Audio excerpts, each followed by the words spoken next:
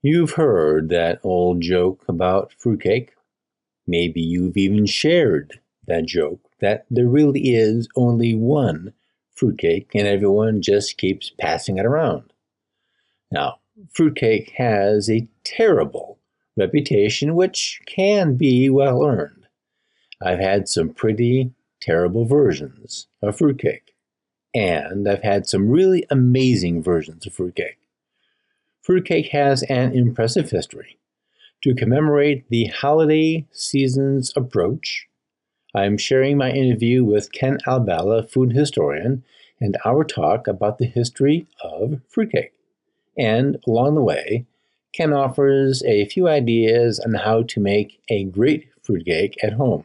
Yes, it's possible. The Eating Liberty Podcast, episode 266. Food and Freedom Once a Week for Life.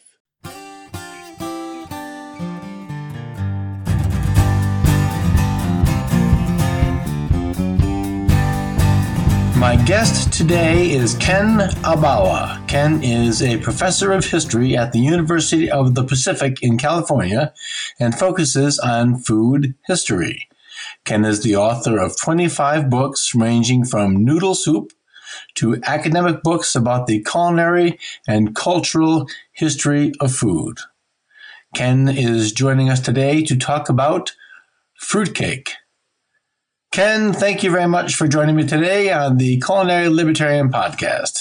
Thanks for having me.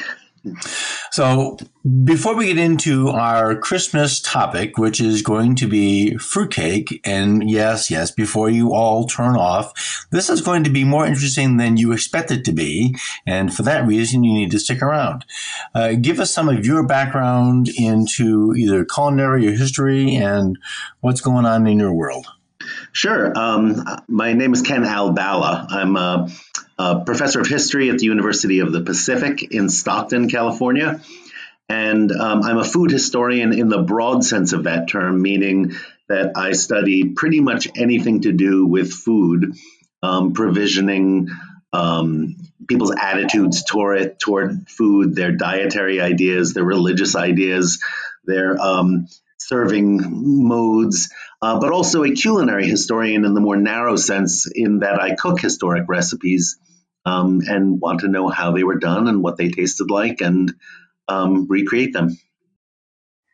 Well, now, cooking historically sounds very interesting, so we may have to have you back to talk about that, because I think there's a lot to mine there. There certainly is, yes. In doing my own little quick research about fruitcake, because it was mentioned as an idea to me by one of my former show guests. His name is Mark Volker. He talked to us about gold and investments and money and what money isn't. And I will have a link to his episode on today's show notes page, which is culinarylibertarian.com/66. As I'm digging into this idea of fruitcakes, thinking I'm not going to get much, wow, that was not true at all. So do you have some sense of when did fruitcake begin as sort of this thing? What was it originally? Well, the thing that we normally think of as a fruitcake, which is largely fruit embedded in some kind of bready matrix, goes back really to ancient Egypt, if not before then. If you look at these conical loaves that they made in Egypt, they often contain dates and honey and other sweeteners. And, where the definition of a cake divides from bread is the really difficult question. There are fruit cakes now that are more bready than cake. But I think, as long as we don't quibble about that distinction, because they didn't put fat into their breads, there's fruit cakes going back to several thousand years BC. And not only, there's no recipes for them per se, but the equipment to make them, and sometimes the actual breads survive. They buried them with people in tombs. So we know that they were putting fruit in kinds of bread cakes from the very earliest civilizations. And that's one of the things that I found. I didn't get as far back as Egypt, but some of the things that I was reading were talking about the ancient Romans and using it more like an energy bar. Yeah, the Romans did have things like that. They were sort of the ancestors. They weren't very heavily spiced. We often think of fruitcakes as being, laden with so-called Christmas spices, meaning cinnamon, nutmeg, cloves, ginger. Those would be medieval. I think the panforte of Siena is a wonderful surviving remnant of that era. It just means strong bread, or pan pepato, which has got pepper in it also. Um, but the Romans had things sort of like that, but which they sweetened with honey or grape must, which is called sapa. It's kind of the ancestor of balsamic vinegar, but not sour. They didn't really have sugar, so how what you consider to be a proper fruitcake. I think people might say, well, the Romans really didn't have it quite yet, but they had something like that. There are no explicit recipes. There are recipes that are kind of cake-like things. Some of them contain cheese. Sometimes they have, grains mixed into flat sort of doughy sheets and things like that. Many cakes, and in fact, even sacrificial cakes are mentioned in Cato's Re Agricultura, which is a book of farming manual, basically. And there's a handful of sacrificial cakes in there, which they're not quite fruit cakes, but I think by the time you get to the Middle Ages, they're definitely there. One of the things that, as I was talking to Mark about this and started thinking more carefully about this idea, on my blog, I've got some different posts about various spices, because that was interesting to me to sort of write about cinnamon. But in reading about how these spices came to be known around the world, there's a very interesting and a very violent history of spice trade. And so I think that getting spices in a thing, I think adds a level of expense to the product. And dried fruit, especially exotic dried fruit that doesn't grow where you are. So where now to us going to the store and choosing from one of 70 different boxes of a snack bar, in ancient Rome, you don't really have those choices, and is probably something that's very expensive. So how is my conjecture correct? Yeah, I mean, the spices are an enormous factor in making fruitcake, and I would say so is sugar. Sugar is among those spices, and it depends on the period you're talking about, when they are expensive and valuable and markers of social status. I think if you want to look at the height of sort of the spice trade, it goes from the late Middle Ages through about the 17th century, and the spices would have been brought from, well, let's take one example. Let's say cloves, which come from the Moluccas, which is in modern day Indonesia. They would have been carried from Ternate and Tidore, or Banda in the case of nutmeg, from there all the way to Malacca, which is on the Malay Peninsula, from there all the way around to the Red Sea, or to the and carried overland, basically from the Gulf, from the Indian Ocean to the Mediterranean, then picked up in places like Alexandria or Beirut and taken to Venice by the Venetians, and then transported from there to London, let's say, or to Germany or wherever. So the price is extraordinary by the time you get to anywhere in Europe. And there's various reasons people use spices. Partly they're this marker of wealth. There is also a medicinal logic, as most of them are hot and dry and burning and act as a medicinal counter to cold. So that's why they're used in wintertime. And I think also they're just associated with exotic, far-off places. Europeans really didn't know where they came from yet, not until the Portuguese actually get there directly in the 16th century. And what I find most fascinating about this whole history, and obviously, as a fruitcake, the fruits are not really expensive. It's the spices and the sugar that are the expensive part. But what's really interesting to me is that once this direct route by the Portuguese to Goa and to Malacca, and then even as far as Macau and China, and eventually even Japan, the the goods are come in much larger volume. The Portuguese are interested not in lowering the prices because obviously this is their wealth.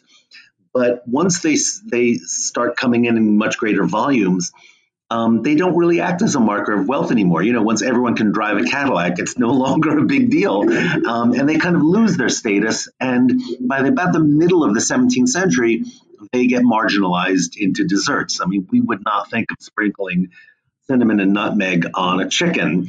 Although you never know, maybe a company marketing pumpkin spice will eventually figure out a way to put it on everything. But that would have been pretty typical in the Middle Ages and even into the Renaissance period.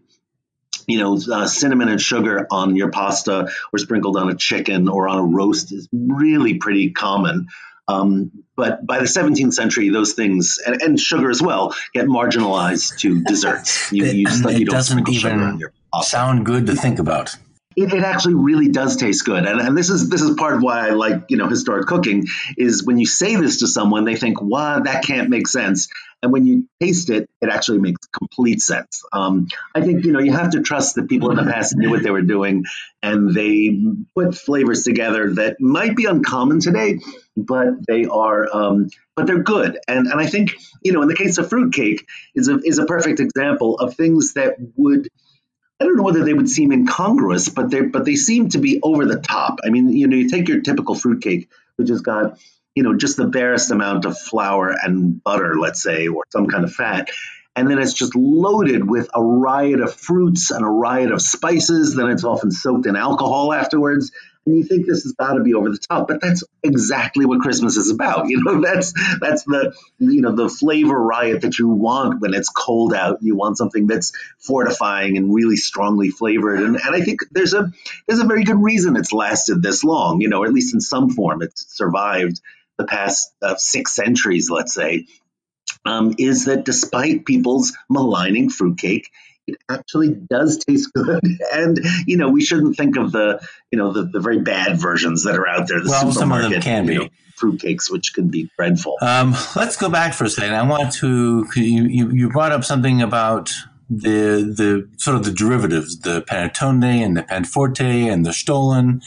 But I was reading something, and I'm looking for my notes here, but at the end of the harvest, especially the nut harvest, it seemed to be a tradition that some families or some communities would make a nut pound cake or nut fruit cake and save it till the spring of next year, and then to eat it as sort of a good omen or good blessings onto the next harvest. Yeah, well, I don't know specifically about the details of that, but I think it is important to distinguish some of the things you just mentioned. A panettone is actually really a bread. I mean, it's got sugar in it, and it's light and fluffy, and it's leavened like a bread with a natural leavener, but that won't last all year. I think what you're thinking, and stollen will go stale. No pun.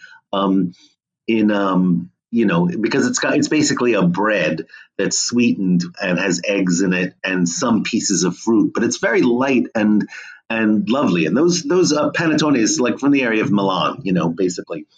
But what you're thinking of is probably panforte of Siena, which is a fruitcake, and it's flat and dense. And at least the claim is that this goes back to the Crusades, that they could carry this with them and it wouldn't go bad. And whether that's true or not, I think that the preservative power or the logic, let's say, of preserving fruitcake is definitely there. If you dry the fruits, they're not going to go bad. If you add sugar, you're again stopping bacterial contamination. And then you add nuts and you add alcohol to this and stuff, and of course it's preservative. You could last. You can keep fruitcake indefinitely, and if you really don't like it, you just hand it over to your relatives and get it back and forth every year, which is the ongoing joke about it. But I think that's the original logic of fruitcake, is that it's meant to preserve the fruits. Absolutely. So how then did it turn into a Christmas thing as opposed to an end of harvest thing? Well, I don't think you'd be able to preserve the fruits at the end of harvest because, I mean, I don't think you'd want to consume them then because let's think that you have, I don't know, figs and apricots and raisins and things like that. You're going to be making them in the course of the summer when those things are ripe. And basically, you'll put them out in the sun and let them dry, or you'll candy them, which means you just keep cooking them down in sugar over and over. And some things, that are really medieval still linger around like that, like angelica, for example, which is a stalk. It's sort of like a celery stalk. It doesn't. The commercial brands you can buy today are dreadful, and I think that's the little green squares that everyone gets terrified of when they eat fruitcake. But it's candied, in the same way that you'd candy cherries or you'd candy any kind of fruit, pome fruit even. And I think that so this is not something that you would consume at harvest. You'd candy those things and dry the fruits and everything. Then you'd make the cake, and ideally you keep it for a long time. The flavor improves. The flavors meld, the spices permeate the whole thing, and if you're dousing with alcohol, it gets this wonderful aroma and perfume of whatever you're adding to it. So it's not something you consume right after the harvest. Ideally Christmas, or maybe even in the course of the whole following year. As I was reading through, looking into it, I ran the idea of feeding your fruitcake was a really fun thing to find. And this was on the Swiss Colony's website. And I'll put a link to that on the show notes page. But they're talking about feeding it with alcohol to keep it moist and to keep it, at least keep you entertained. But, that's something I've never heard of before. Now, I know that we've made stollen when I worked at a restaurant in Tallahassee, and we soaked our already dried fruits in, I can't remember, I'm going to guess it was a combination of probably Grand Marnier and brandy and rum, and let them sit there for a good month before we put them into the stollen. And it's not kid bread, but it was really good. So yeah, this just... Well, this is like the feeding this fruitcake is a little different because you actually wrap it in cloth and you just douse it, and I think it's every few weeks you add a little more alcohol to it and it absorbs. And the logic is that the thing is not going to dry out, and that it will absorb and mix into the fruit and the cake and everything.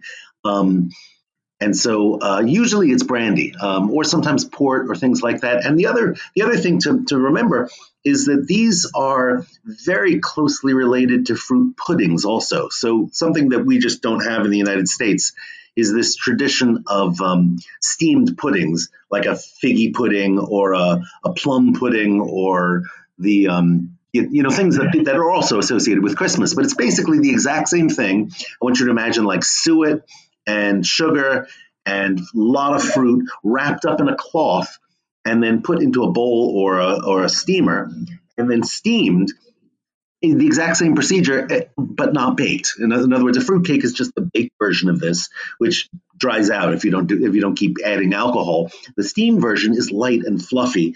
And of course, it's the Christmas pud that you set on fire with alcohol. But they're very close relatives. Well, everybody who's old enough to remember Pink Floyd knows the end of the song of, how can you have any pudding if you don't eat your meat? Now, Americans hear that, exactly right. And we think Jell-O brand pudding and don't really understand that to the English, that's not what pudding is. And I was reading on a website, and I've lost the name of it, but there was a suggestion that the figgy pudding in the song We Wish You a Merry Christmas is referencing that plum pudding that would have been so popular among the English at the time, and something that I think Americans probably, and judging on the reaction of my two kids and my wife, I think most Americans aren't too keen on a plum pudding because it's denser and richer and sweeter than they expect it to be. Well, to clarify, the word pudding is used in many parts of Britain just to mean dessert. The dessert is just not it sounds sort of pretentious to say dessert because it's a French word. So pudding, if you're in working class, and especially for Northern Britain, this means dessert. But in a more specific sense, it means something that's in a casing that's cooked. So think of haggis is a pudding. It can have meat in it. A sausage is essentially a pudding. It's something that's in the gut of an animal or in an intestine. When that is why they say black pudding when they refer to blood sausages. So it's a completely generic term. It's something very specific, but it has nothing to do with the pudding that we think of as chocolate pudding and vanilla pudding. Until maybe the 18th century, they start applying that term to it. But that's a totally different branch of what it have been. The original pudding is the fruits and the in a suet and flour mixture and then steamed. And it's actually really interesting. I mean, it's not heavy at all. It's actually much lighter than fruitcake, oddly enough. And the other confusion is that meat can go in them. When we think of minced meat today, we think of like fruits in this sort of syrupy goo. But it definitely, the original ones included meat in there as well. And suet. Right. Well, it's beef fat instead of butter, so it's not really, that different in the end. And in fact, I have to say, yesterday I made a suet crust on a pie, which is basically like a mincemeat, and it's lovely. It's just so much more flaky and flavorful. That actually sounds good. It's just something we don't do in this country. I'm not sure why, but there it is. Well, if you don't know, I don't know who does. Yeah, I don't know why it's gone out of fashion. I think we certainly have a cattle industry. Oh, we have plenty of fat to go around, and I'm not really sure, apart from industrial uses, what they do with it. And they put it in bird feeders. But apart from that, we just don't really cook with suet.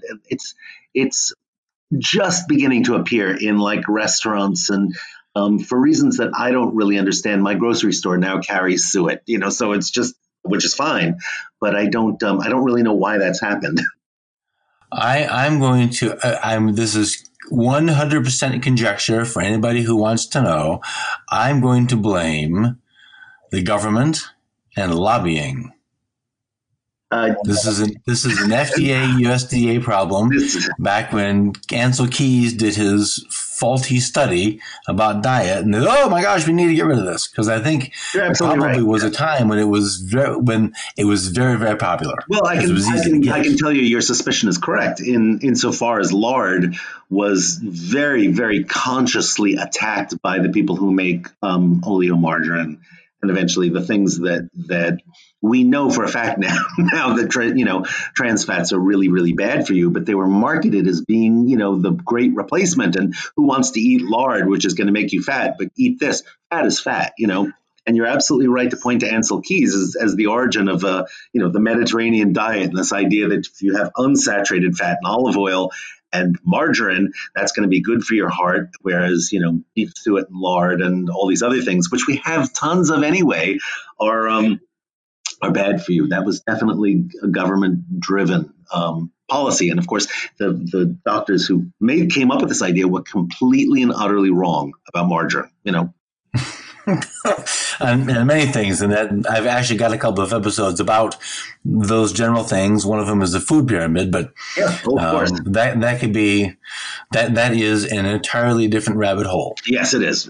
But I think how it bears upon the topic of fruitcake is a classic fruitcake does have animal fat in it, and the flavor is different. It's more deep. It's more meaty, for lack of a better word. Not that butter isn't wonderful, but butter is also, an animal fat, and it's saturated. But it's kind of a shame that we don't use suet. We're going to have to do some talking. I want to figure this out because this sounds interesting. But one of the things and I knew this from just being a cake maker and a recipe reader, that I'm not sure when, I'm going to guess maybe the 1800s, the English turned the fruit cake into a wedding cake or at least a cake for grand festivals and celebrations. But the reason the fruitcake stands out to me is because it was covered in fondant. And that was what I was looking for, was information about fondant. But now these two things are going together. So fondant is both visually attractive, although personally, I think it's just terrible. I agree. But it serves the very useful function of holding the stuff in, including the moisture. Yeah, I don't know where our idea of a wedding cake developed as this, white, light, fluffy thing with buttercream, and I despise those kind of cakes. It's the last thing on earth I ever want to eat. A fruit cake, and again, I don't know exactly why it became the tradition in Britain for weddings. Sometimes they'll actually have a bride's cake and a groom's cake, and the groom's cake is often smaller and fruit rather than and darker. And the other thing that I think is maybe worth mentioning is that there's two very fundamentally different kinds of fruitcake. One is the older, denser, mostly fruit or set in a light kind of eggy, bready cake. The other one has got molasses in it. I think that's another very interesting part of this whole story that we haven't looked at. The molasses is, of course, a byproduct of the whole sugar industry.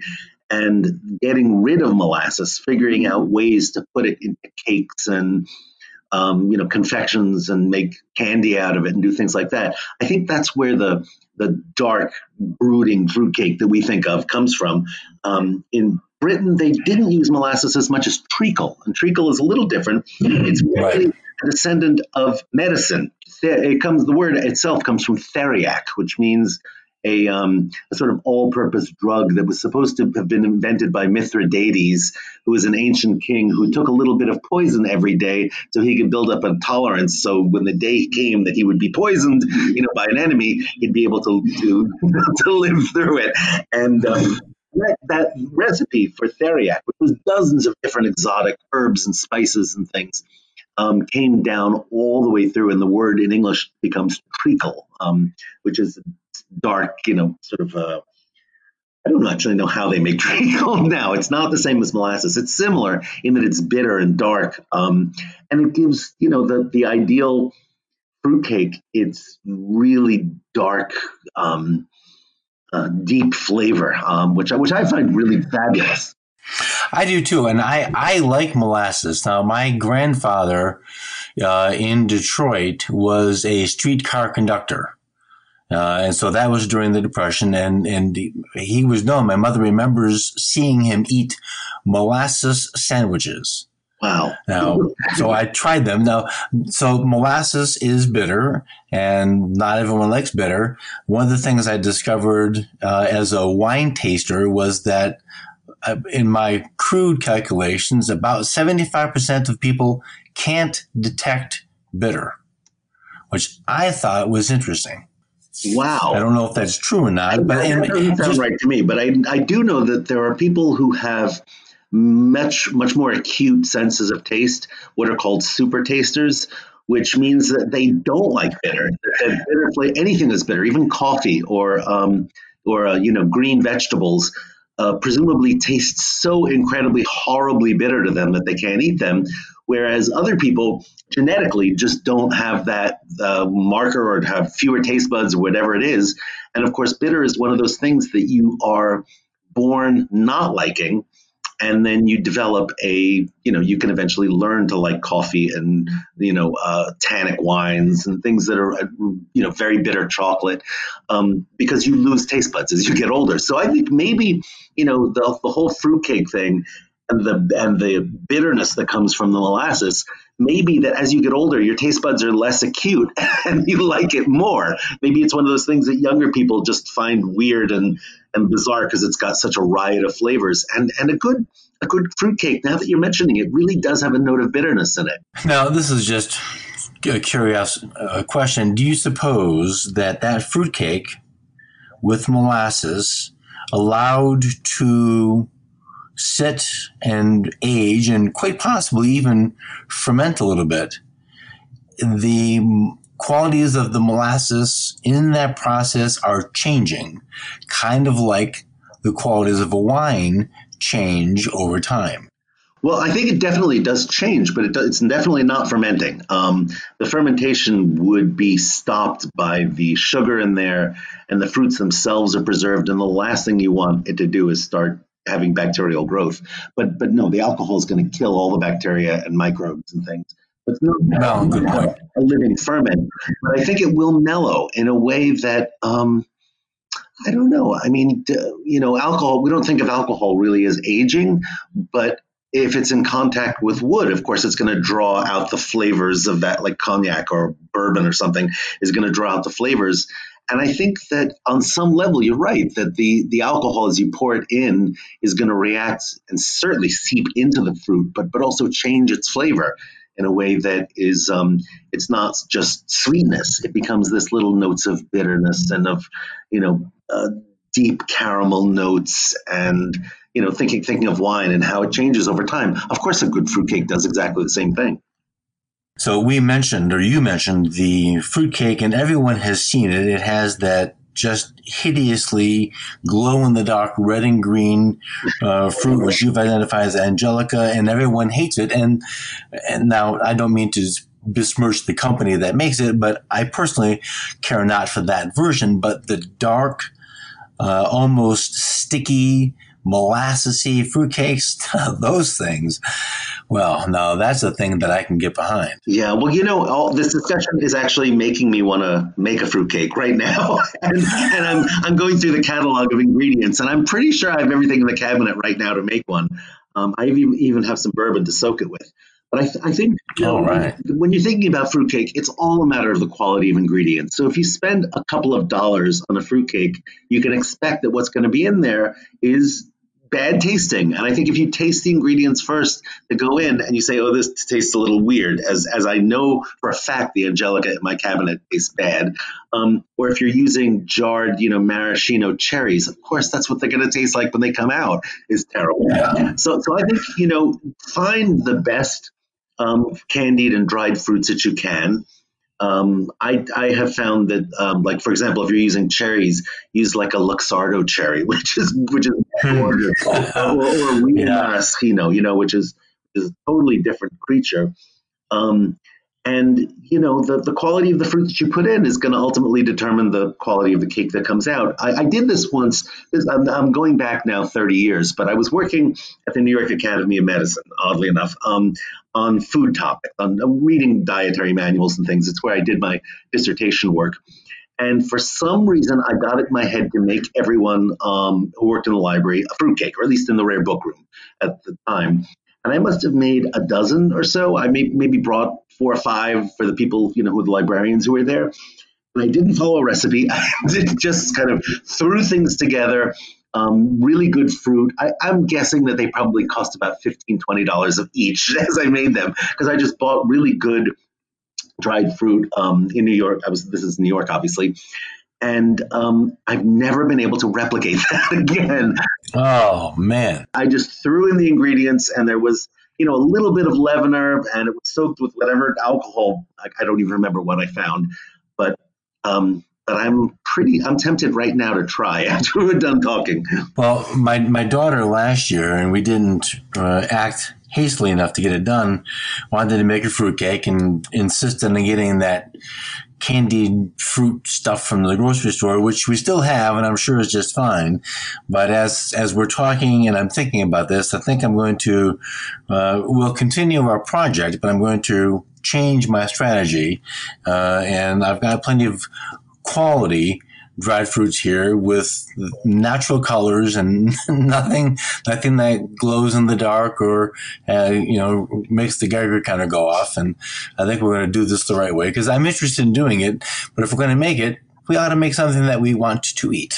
Absolutely right. And as in anything with cooking, the quality of ingredients you put in will determine the end result. And if you have to doctor it up, then it's not, it's never going to be that great if you start with bad ingredients. Right. Well, that is in most crafts that's true, but what I know the most about is cooking, and that is absolutely the case.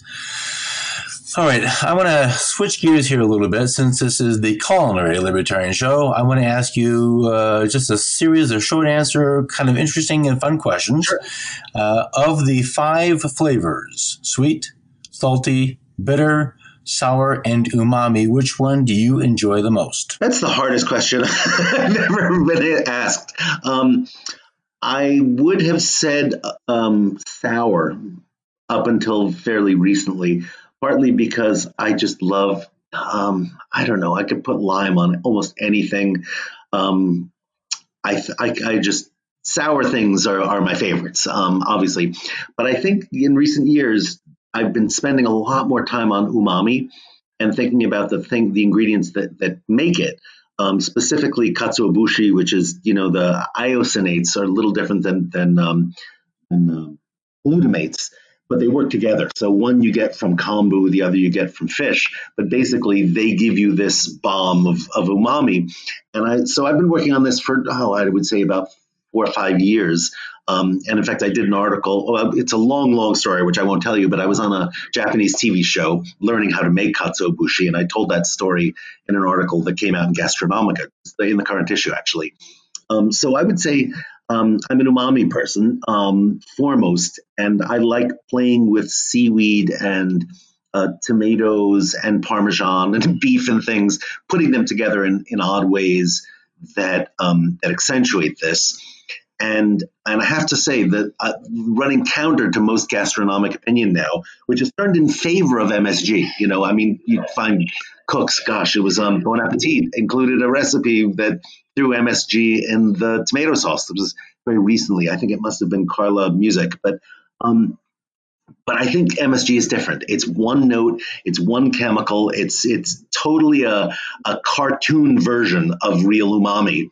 And I think if you start throwing it into things, you're going to find that your taste buds get blown out. It happens when you eat Doritos, right? When you taste the MSG and then suddenly nothing else has flavor and you try and eat a carrot. It's like, oh, this is boring. I need to throw some MSG on it. But I think it's very different when you get it from natural sources, not because it's a different chemical. It's the same chemical, although they do add a sodium atom into the glutamates to get it in stable form. But I think when you get it from natural sources, it's combined with all sorts of other flavors so that it's a far more complex thing. It's like one note compared to a whole orchestral suite of sounds. It's like a Jolly Rancher apple flavor compared to a real apple. There's some weird things similar to them, but the one chemical note is much simpler and much less complex. And then the other thing, which I think adds to this whole question, is that flavor is not just five notes. In fact, that's what's happening on your tongue. What goes on in flavor happens in your nose with volatile chemicals, and it happens largely in your brain, right? I mean, what we think is happening is the simple taste, the five tastes, the aromas, the mouth feel, because obviously, fats and crunchy things that are spicy, that's not included as a flavor, but that's a tactile effect on your tongue and in your mouth and then the rest of your system. And temperature. So there's so many different variables that go into taste that I think we as gastronomers do ourselves a disservice when we don't go to the level that, say, wine tasters do. A wine taster will talk about mouthfeel. They'll talk about viscosity and the legs so they have a much more rich way of describing what's going on in their mouths. And I think that's why wine tasting is miles ahead of gastronomy. And I think when we're thinking, obviously scientists do this, but I'm talking about the general public. When we're talking about food, we go, tasty, spicy, nice and sour, whatever. But I think we need a much deeper critical vocabulary and whether that would be, I don't know, being able to identify guanylate and amylase and all these chemicals. I don't know whether that's the way to go, but I think we need some more greater scientific input into what goes on in our mouth. And I'm just saying, umami is too simple, or it's too it doesn't capture the depth of what's really happening in your mouth. That was a long answer to a very short question. I think that you're right, but I think if for no other reason, it's for brevity.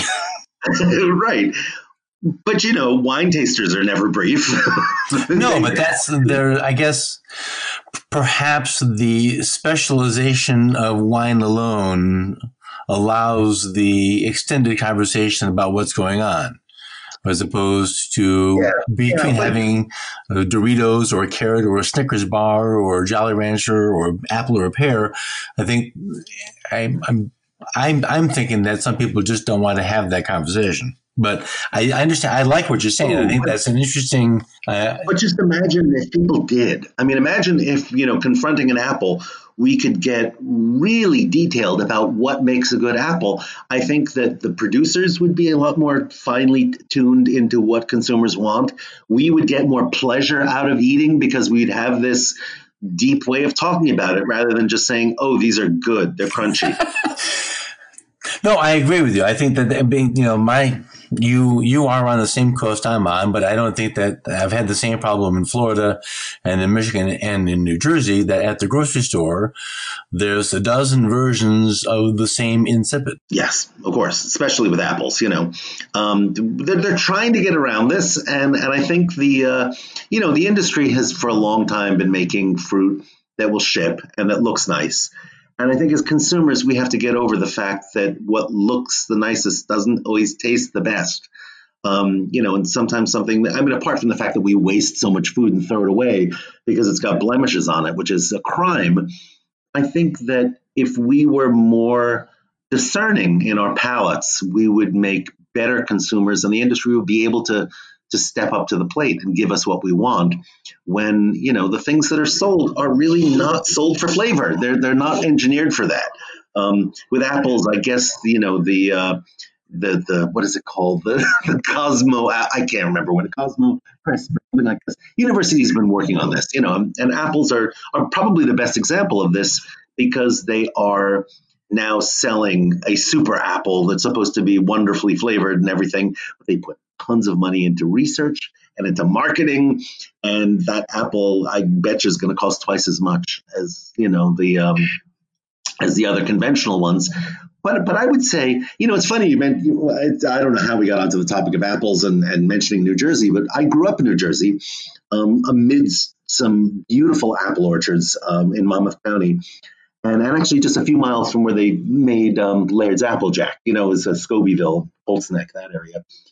And I think I remember apples being just so wonderful, being like the most exciting fruit because you could pick them right off the tree there. And the varieties that they had, these were Macoons and Empires and Macintosh that had great crispness and sourness, and the skins were interesting.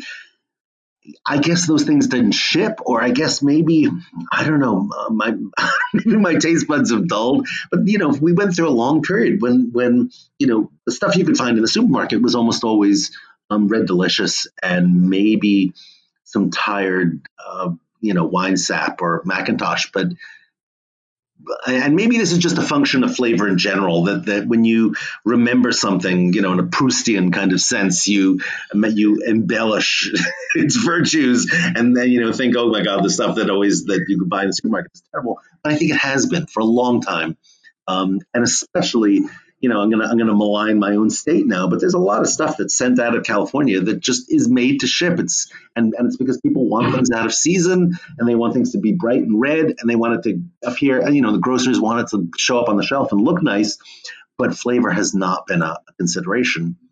And what other? I guess the best other example I could give would be tomatoes. The tomatoes, I'm sorry, that come out of Florida are awful. The tomatoes that we grow here in California, they can be good for a short window, but the stuff that they ship out of state is just, it's picked on ripe and it's gassed with ethylene. It's just not that flavorful. But the memory I have of a New Jersey tomato is just, incomparable. They were flavorful. If you looked at them the wrong way, they'd bruise and fall apart. But those were gorgeous tomatoes. I grew up in Michigan, but spent my most of my childhood in northern lower Michigan, on the Leelanau Peninsula or near there, and we could go like you did in New Jersey. We could go pick apples. We could pick apples that you've never heard of, would never ever see in a store, but would you would never find that kind of flavor in a grocery store apple. And it's only gotten worse. And I'm convinced somewhere along the line, since about 83 till like 10 years ago, somebody has changed the Granny Smith apple to be more tart, because it used to be complex. Now it's just full on salt of tart and crunch, and that's it. I think you're right. I definitely noticed the same thing. It's the apple that I usually go to for baking pies now because it's got really good acidity and crunch, but that's it. It's one note. You're right. You know, it used to be more complex, and it used to be a thing to enjoy. Now it's a thing I avoid them. So interesting. Very interesting. What is your favorite food? Oh gosh. Well, I go through phases. I'm one of those people who, when I sort of interested in something, I go for the total deep dive and learn everything I possibly can. So I've gone through periods. I was writing a book on beans. I ate beans every meal for several years. I did recently a book on noodle soup, and that took several years also. Every single morning, making a different noodle soup, and got it. I think I got it down. Pretty much every noodle soup on earth. And right now I'm working on aspic, and I'm still not sure what I think about aspic because it terrifies me as much as fascinates me.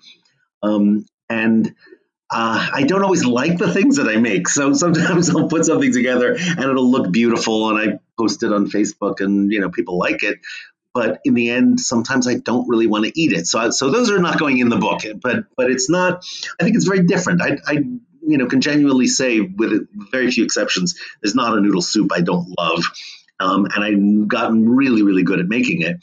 But aspics, I still have a long way to go. So I'm not going to say it's my favorite food right now, but it may become so. I've only been doing this since the summer, so it's only been a few months. But what is your least favorite food after aspic? I think I am born with a great disadvantage on earth because I like everything. Like there's actually no type of food I won't put in my mouth happily and enjoy. But there are a few things that I would rather not eat because they're usually pretty bad. I think mussels are on the top of my list because when you get a good mussel, it's wonderful, and as a food, I love them. But so often mussels are just kind of skanky, and I just don't. I've tasted so many bad mussels that it's something I just don't really want to eat.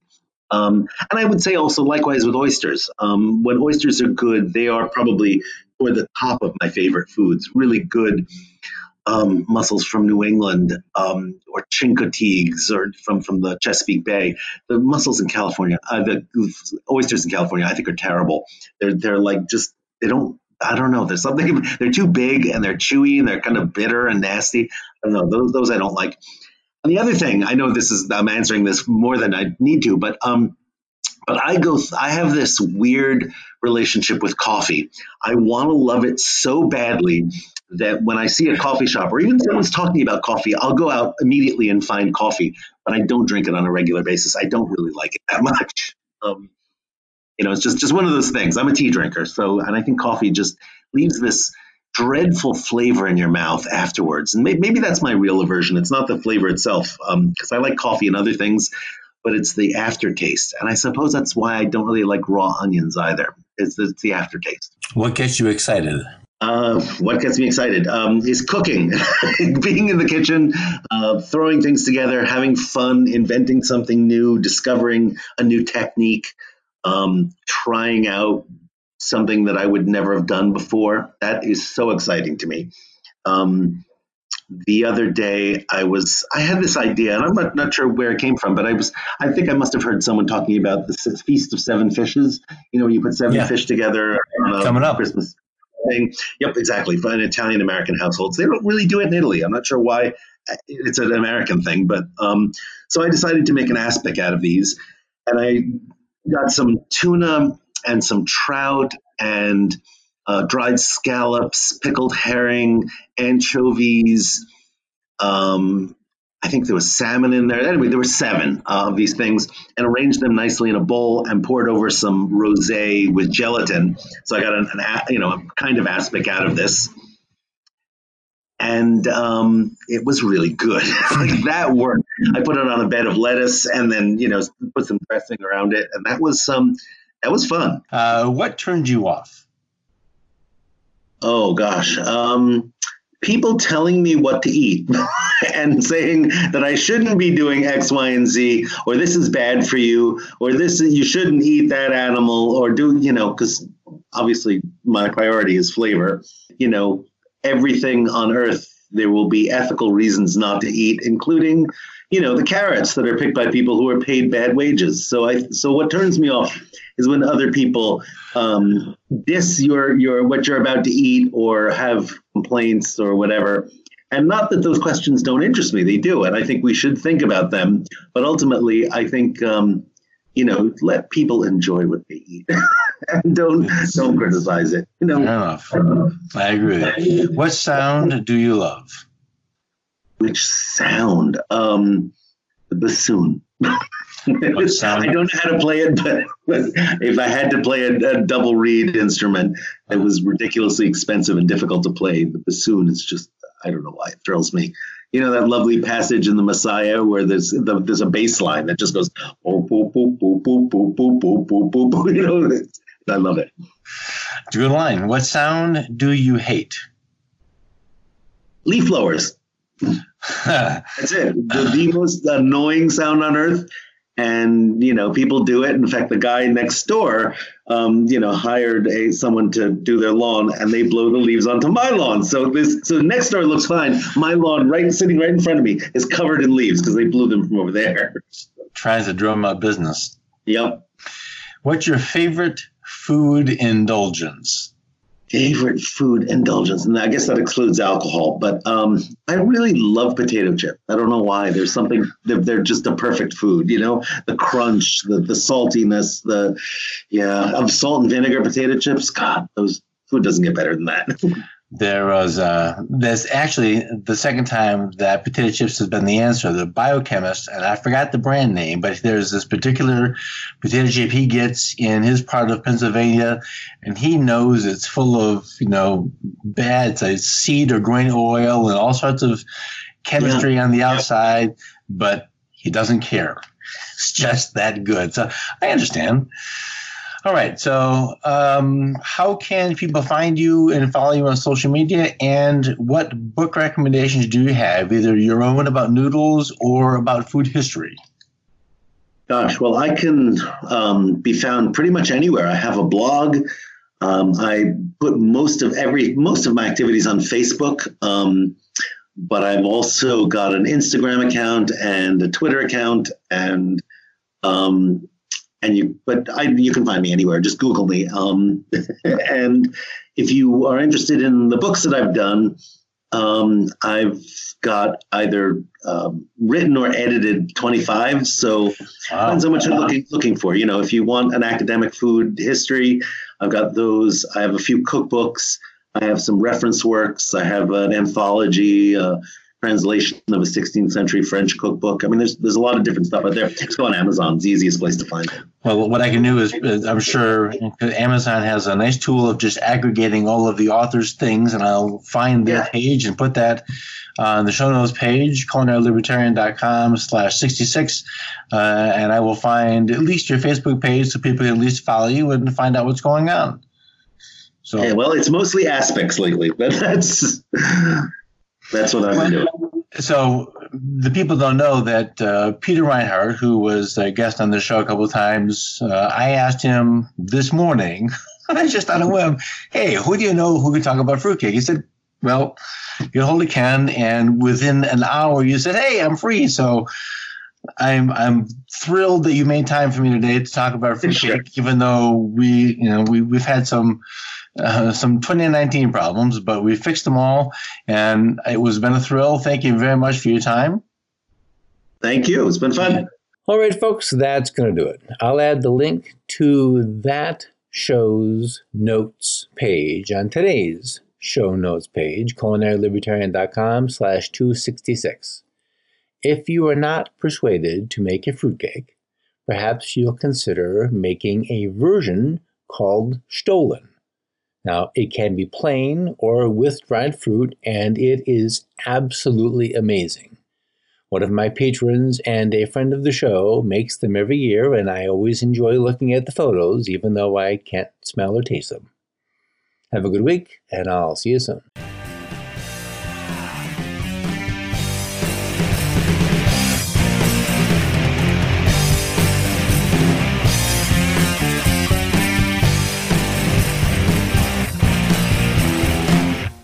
Music for the Culinary Libertarian podcast is provided by Matthew Bankert at mattbankert.com.